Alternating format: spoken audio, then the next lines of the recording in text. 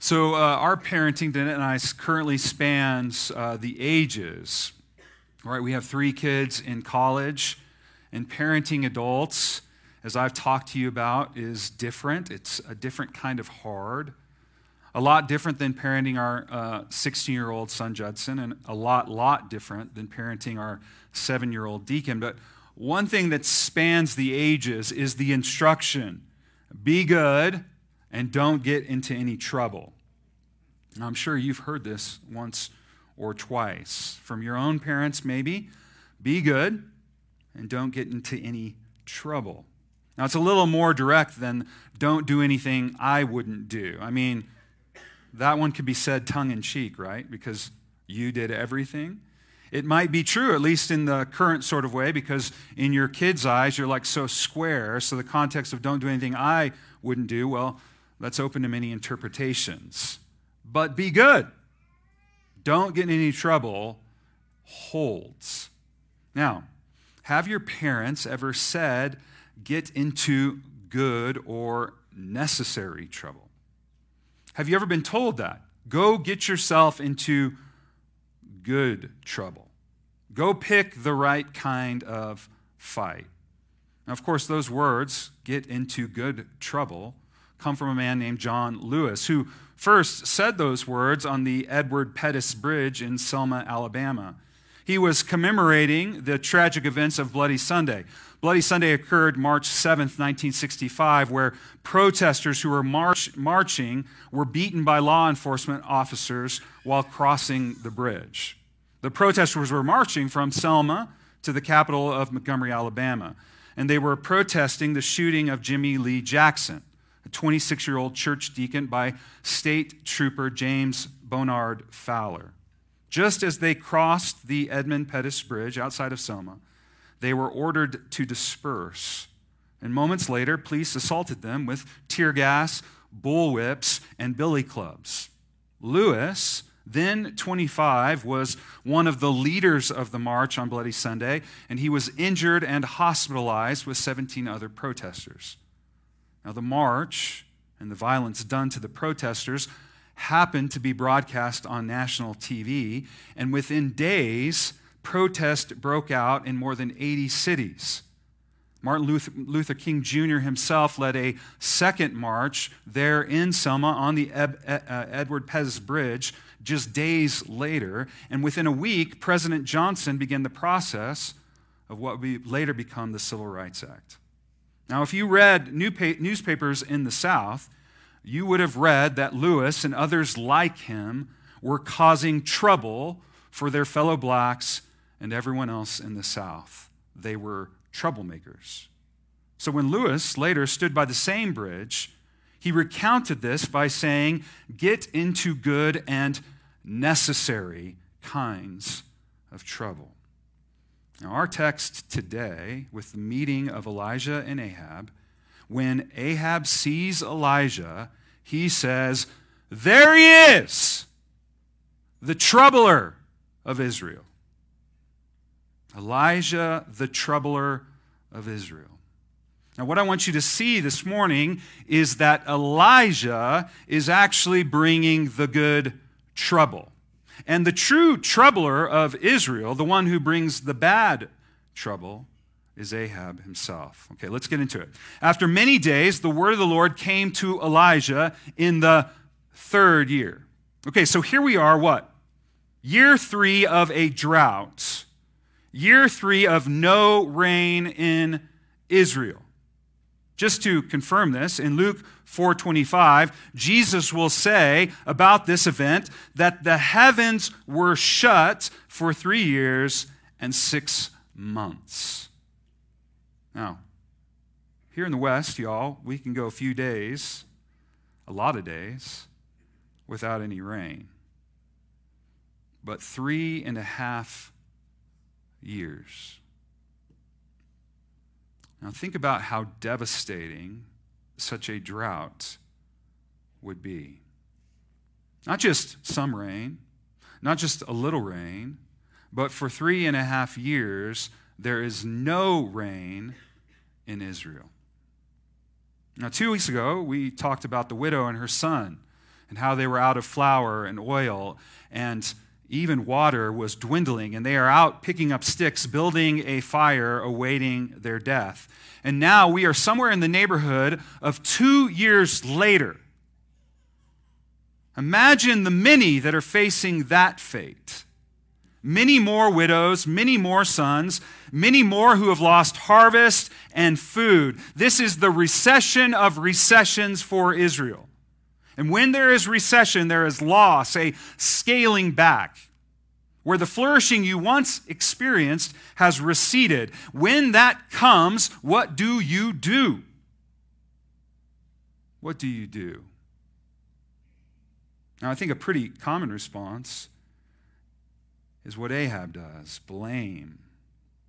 We're coming up on midterm elections. And what are the politicians and the talking heads discussing? Inflation, rising costs, interest rates. Who's to blame? That guy's to blame. No. That guy's to blame. It can be small things, by the way. When the remote isn't in the right spot in my house, who's to blame? Well, everyone. Who do you blame when things recede?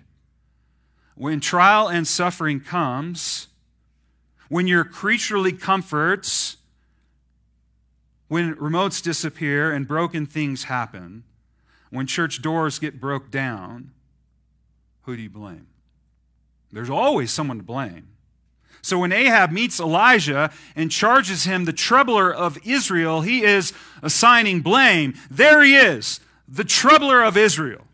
There he is, the one who's responsible for all this mess, all this loss, all this economic downturn. Look at all who's hungry and thirsty out there. Look, here is your man, the one who brings trouble. Now, verse 1 does seem to back this up, at least in part, because the Lord says to Elijah, the time has come. Go show yourself to Ahab. Why? Because I will send rain upon the earth, or the land. This is the purpose behind the command. Go, God says, so that I may send rain. Ahab calls Elijah the trouble of Israel because Elijah said 3.5 years before that there would be no rain in Israel except by his word. So there he is, the troubler of Israel. And in James, the epistle, this is echoed in verse 5:17. James says, Elijah prayed. He was a man like us. He prayed and it didn't rain for 3.5 years. What caused the trouble of no rain? Well, James says it was Elijah's prayers. God says to Elijah, go present yourself to Ahab, and I will send rain. So Elijah, the troubler of Israel, went. Again, like our previous text, Elijah obeys the word of the Lord. We aren't given any insight into the moment or the interior life at this point of Elijah. Now, we will be later on, but at this point, he's told and he goes. And the question hangs over us. Would we go to the place where everyone knows that we are the troubler? Like there's something intrinsic in all of us as humans. It's shame. Shame is that thing that would cause us to not want to go. Like, have you ever been in a situation where trouble has been caused and someone, some authority figure, parent or teacher, is trying to assign blame? Who did this? Was it you? And the light shines on you in that moment, even though you know you didn't do anything wrong. What do you feel? Shame. Your mind might even start to mess with you, like with questions, well, did I? Was it me? Even though you know it wasn't you, that's shame. So if you know all eyes will be on you, especially the eyes of those in power and those who have authority, would you go? I mean, it's easy for us to rush past this, the faith and trust of Elijah in this moment to go and face his accuser. There he is, the troubler of Israel. And just so you don't miss it, the next words, the famine was great in Samaria. The place of Ahab, the place of his court, The place of his kingdom, here the famine was particularly painful and severe. Things are very bleak. There will be no rain except for my word. 3.5 years later, there is no rain. Famine, drought, destruction, desolation. People are feasting on the dust. And when you're feasting on the dust, who do you blame?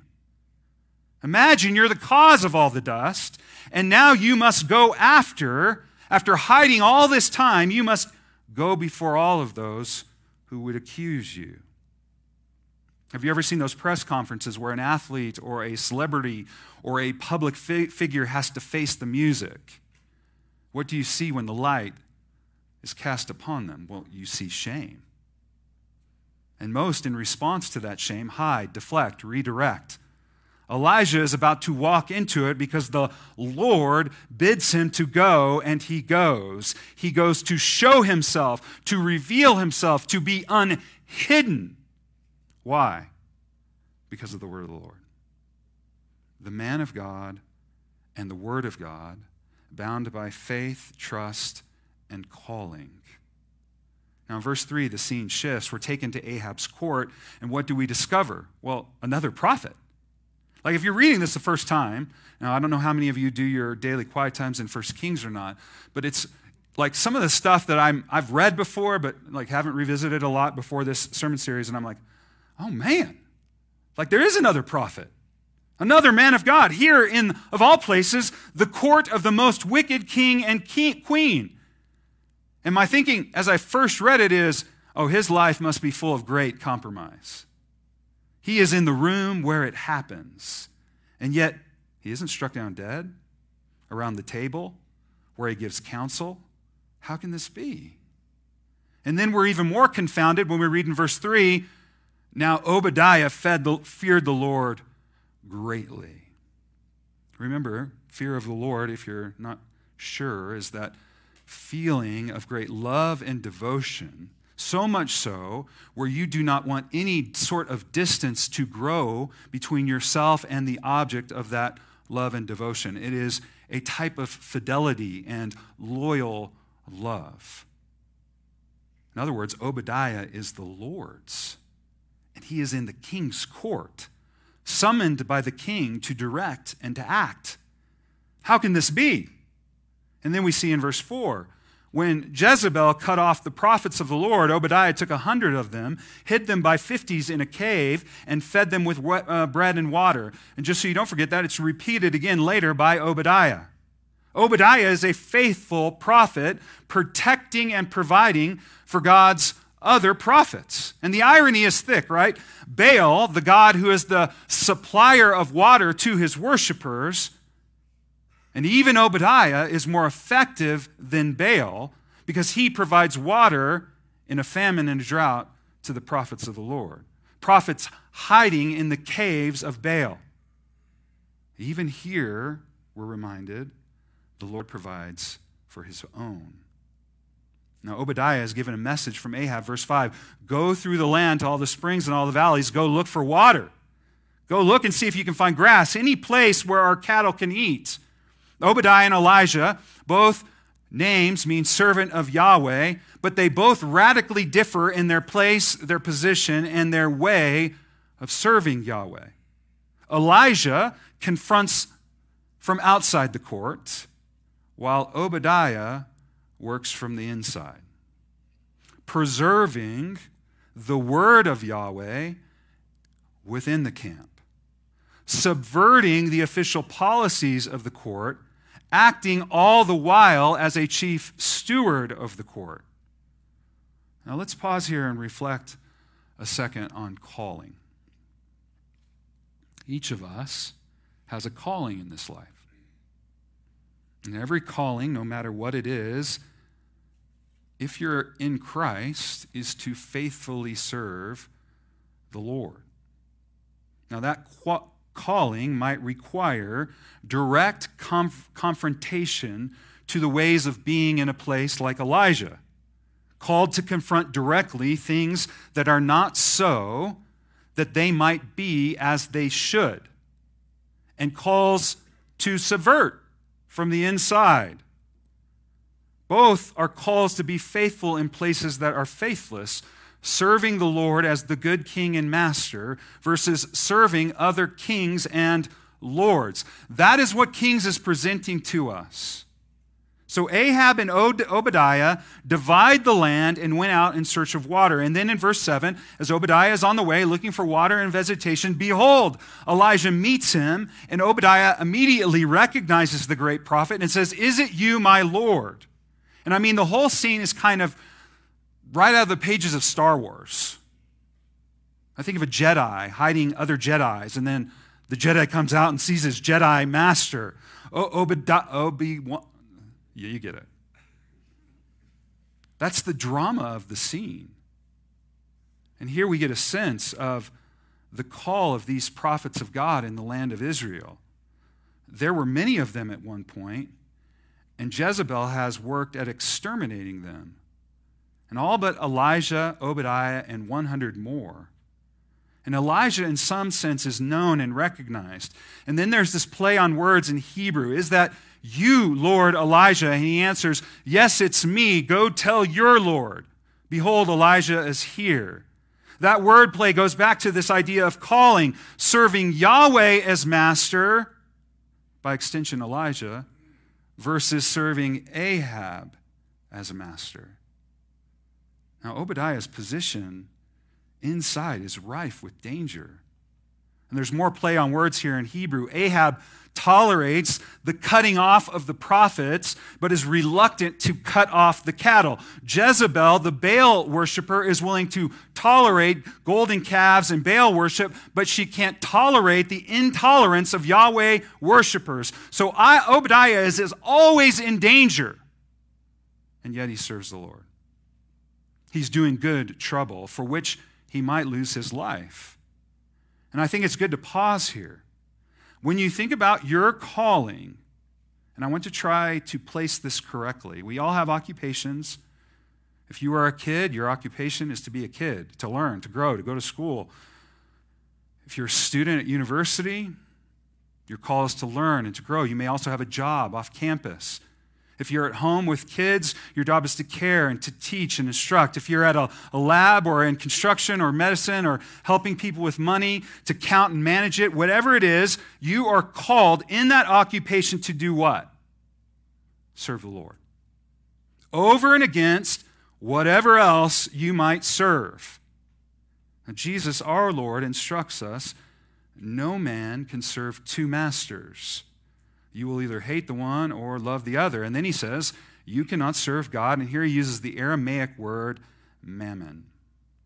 Now we translate it money, but it's more than money. It's actually a system, a whole way of being in the world. Andy Crouch, the writer, says mammon is the thing that allows us to have autonomous abundance. He tells the story about how they moved when they were first married and how everyone helped and there was lots of work. And then later in life when he moved again, he hired people, professionals. There was no sweating, no swearing. He says this is the power of money. It allows us to get things done, often by means of others, without entanglement. Crouch says mammon is this magical way of having power. And when you have power, you don't have to be dependent on God. And mammon is some way set up or opposed to God in that way, as a system of autonomous living, the reign of Ahab and Jezebel. Elijah is called to confront the power of Ahab. And as we will see, the prophets of Baal, they are both contending for the Lord in their calling in different ways, but their calling is both in the Lord. And Yahweh is their Lord, not Ahab, no matter the force, the power, the threats that would be made by this would-be king. And the force of this is delivered in verse 8. Elijah says, I will show myself to Ahab. And then in verse 9, Obadiah says, have I sinned that you would send me into Ahab and kill me? In verse 10, as the Lord lives, I have looked for you everywhere. We've taken oaths to the fact that we haven't found you. And in verse 11, now you say, go tell him I'm here. And the minute I do, the Spirit of the Lord will carry you away elsewhere. And I will pay for this with my life. Even though I've served you, Even though I've hid the prophets in caves, you say, go and tell him that I found you. Right? There's this legitimate fear Obadiah expresses. Now, Obadiah is no coward, yet he knows the results if he tells Ahab that he found Elijah and Elijah doesn't appear. This is real stuff. Obadiah knows how desperate Ahab and Jezebel are. Of course, their thinking is that they will offer Elijah, if they find him, to Baal, and then it will rain. But no rain for 3.5 years. Imagine the desperation. Imagine the need to save face as the king, the terror of falling into his hands when Elijah is carried away by the breath of the Lord. And then in 15, Elijah answers Obadiah's fears. As the Lord of hosts lives, before whom I stand, I will surely show myself to him today. An oath sworn, and we get a sense of how Elijah is able to appear before a desperate king in face of all this shame when he says, as the Lord of hosts lives. That host refers to the mighty power that's always at the Lord's hand. Elijah is saying, I stand before the commander of all the armies of heaven. And there is in some sense of this, right? Like, how can we do the right thing that gets us into good trouble? Like when we have this moment, those moments, like the reformer Martin Luther, where we say, here I stand. How do we do that? How can we have the courage to say no to the powers of mammon, the forces that seek to bend us into their mold? How do we do it? Well, with a rightful view of the world and the universe. There's really only one king who commands the host of heaven, and there is only one who can satisfy. There is only one that is true. There is only one that can deliver and rescue me and save me, right? Desperation sometimes brings us to these places where we can rightly see how the world and mammon has failed us and how it can't deliver us, and what is left is simply famine, empty, void of life.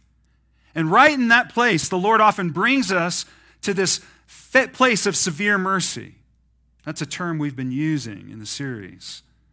This place where we're struck by the reality of our own mortality and our inability to save ourselves. When you get to those places, desperate, the place of trouble and loss, the place of famine and threats and deaths, do you think God is at work? This is what carries the text along, the word of the Lord. God is at work. Even as Ahab and Obadiah are out there searching for relief, desperate for something that might end their affliction, Augustine calls this prevenient grace. There's always this before that's always at work. If injustice and brokenness exist in the world, it doesn't count as evidence against God, but instead is meant to provoke us that there is someone that can do something about it. Famine is meant to provoke Israel to repent. God shows mercy, and in this case, in Samaria, his mercy is severe, surrounded and clouded in death. The lack of rain is meant to provoke Israel to repentance. Now, Ahab is desperate, and yet Ahab does not do the thing that would bring the rain. For all his searching, Ahab still won't return to the Lord, and he won't repent. Why is this often the case? That even desperation won't cause us to turn to the Lord. Why does desperation often cause us to double down on our self-saving efforts? I will find the cause to my suffering. I will fix the cause. I will find someone to blame for what has been done to me so I can be healed. Now in verse 17, the meeting occurs when Ahab sees Elijah. Is that you, the troubler of Israel? Now, in a sense, Elijah is trouble. But this trouble is good trouble.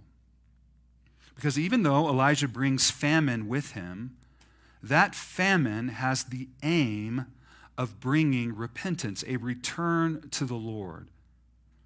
As Jesus says, do not fear what can kill the body, but fear what can destroy the soul.